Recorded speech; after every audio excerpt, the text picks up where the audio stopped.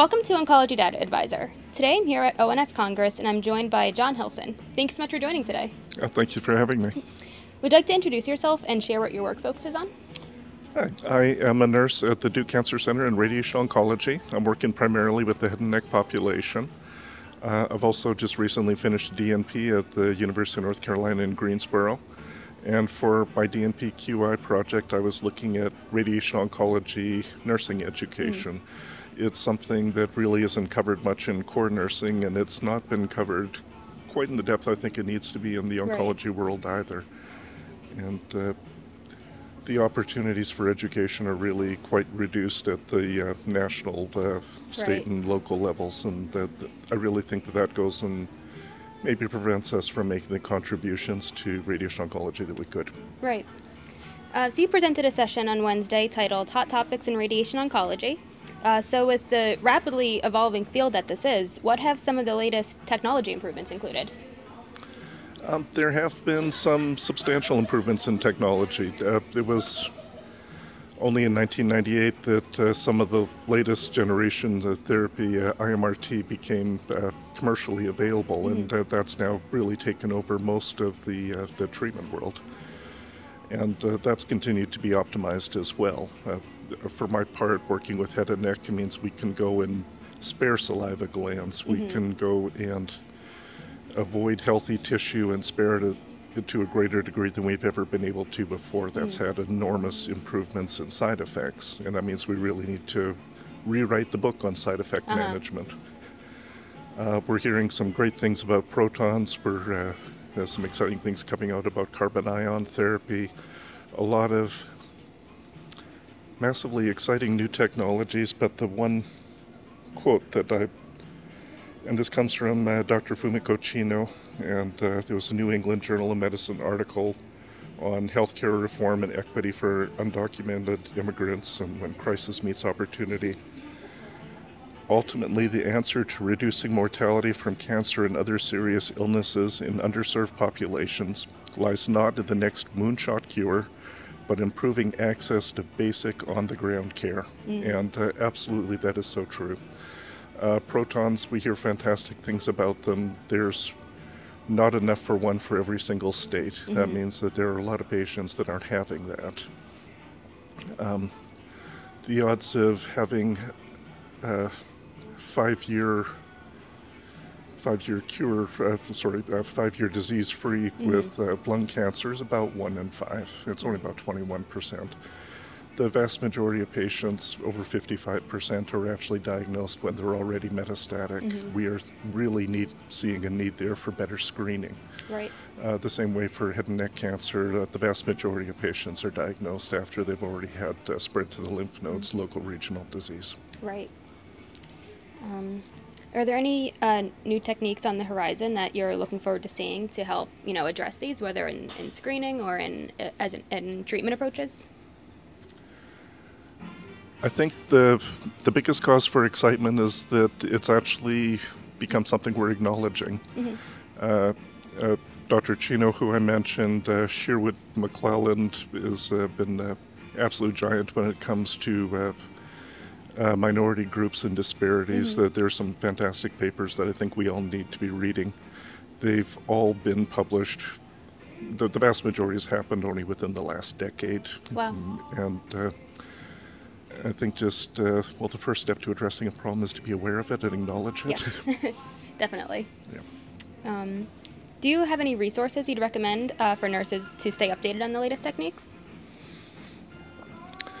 And I think also within the fairly recent timeline, we're seeing that there's a lot more chance for interdisciplinary work, a lot more chances for collaboration. Yes. The Radiation Oncology Collaborative Study Group, or ROCSIG, Dan Golden has been involved in a lot of research into how to better teach radiation oncology. Right. And the focus was in how to teach medical students and residents, because there really wasn't a lot of focus on that within the profession. But they're very open to any nursing collaboration with other groups to go and improve the visibility and the understanding of what they're working on. Right. There have been papers within the last few years talking about how radiation in medicine is not well covered for medical students, and the same thing for nurses as well. I think so far we've been lucky. Some of the nursing research coming out of the Fukushima radiation area, they were finding their nurses were not prepared. We do know when 3 Mile Island had their partial meltdown, there were 14 hospitals, 62 nursing homes within a 20-mile radius. Definitely, if there is any kind of radiation disaster in the U.S., there's no doubt nurses are going to be on the front line. And for that, the best sources I'm seeing are the CDC and the NRC. They've done some really great work at trying to go and make radiation accessible and understandable. Radiopedia, spelt, I guess that's British, RADIOPAEDIA, goes and covers a lot of the side effects of radiation and the radiology component, which I think we've also gone and ignored a bit of. Radiation oncology is descended from radiology. It uses a lot of the same technologies. And for better safety and better outcomes, I think nurses need to be more aware of that, as well as radiation in general. And from there, radiology.org by the American Board of Radiology, they have some fantastic resources, very plain language, very accessible. And the American College of Radiology has some great information as well. NCI is definitely the best resource I've ever come across for understanding the disease processes and trying to get the overall idea. And Astro and RT Answers, some very good materials that they're starting to develop looking at patient education, which is also very helpful for the new nurse as well. Definitely. Yeah. Great, thank you. Those are some really great resources, and we'll link to all of those in the interview so that they're easily accessible for everyone. Oh, good. So along this line of education, are there any new approaches to patient education recently? Some of my work, I got to admit, I started with focusing on the education for the experienced nurse. Unfortunately, the first radiation oncology nursing needs assessment was done in 2021. Wow. And it showed it was flip a coin if any nurse had actually received any onboarding education. The vast majority were learning on the job, trial and error, and maybe learning from their physicians or learning from other nurses who presumably also had the same deficiencies in their education. And nobody had any education on radiation in school. Wow. So I think our ability to go and contribute to the field, our ability to go and best educate our patients, I think we need to understand the modality. I think we need to understand radiation a little bit better. And a number of the diseases that are being treated with radiation, nursing school typically covers the top diagnoses, your breast, your prostate, colon cancer, lung cancer, those that are definitely treated by radiation. But something like head and neck cancer is something that was never covered in nursing school when I went through, or that very minimally, if it ever was touched on.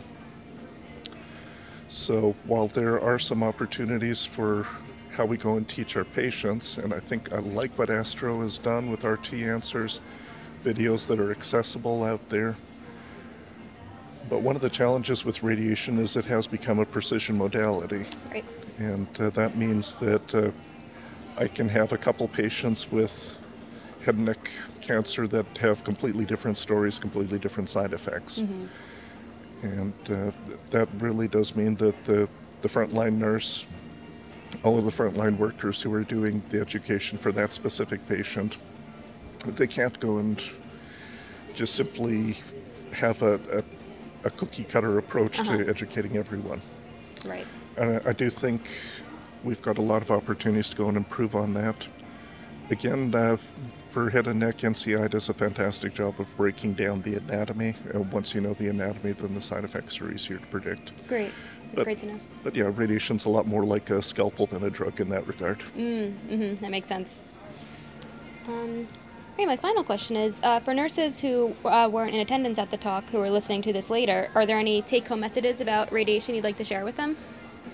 First, I've been very happy with some of the people that have gone and reached out, try to go and put some stuff on the ONS communities. I think that's a fantastic resource. There are some very good, very experienced people in this profession, and for some of the next steps, really taking radiation oncology nursing into the future, we do need the input of everyone. Yes. And we need everybody stepping up and giving their best and talking. We need to go and be collaborating more.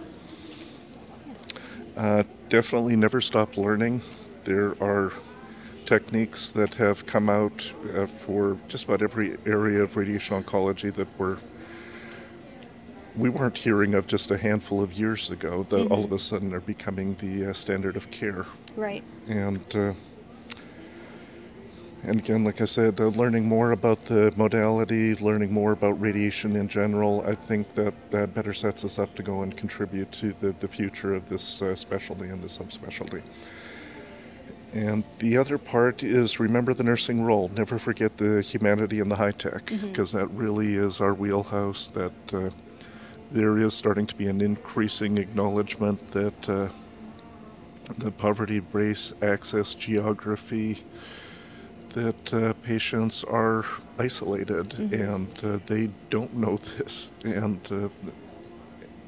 to go and get them through therapy the best that we can. We really need to understand how multifactorial, how widespread some of the effects can be. Absolutely. Well, thank you so much. This was a great conversation. It was great meeting with you. Okay, well, thank you for the time.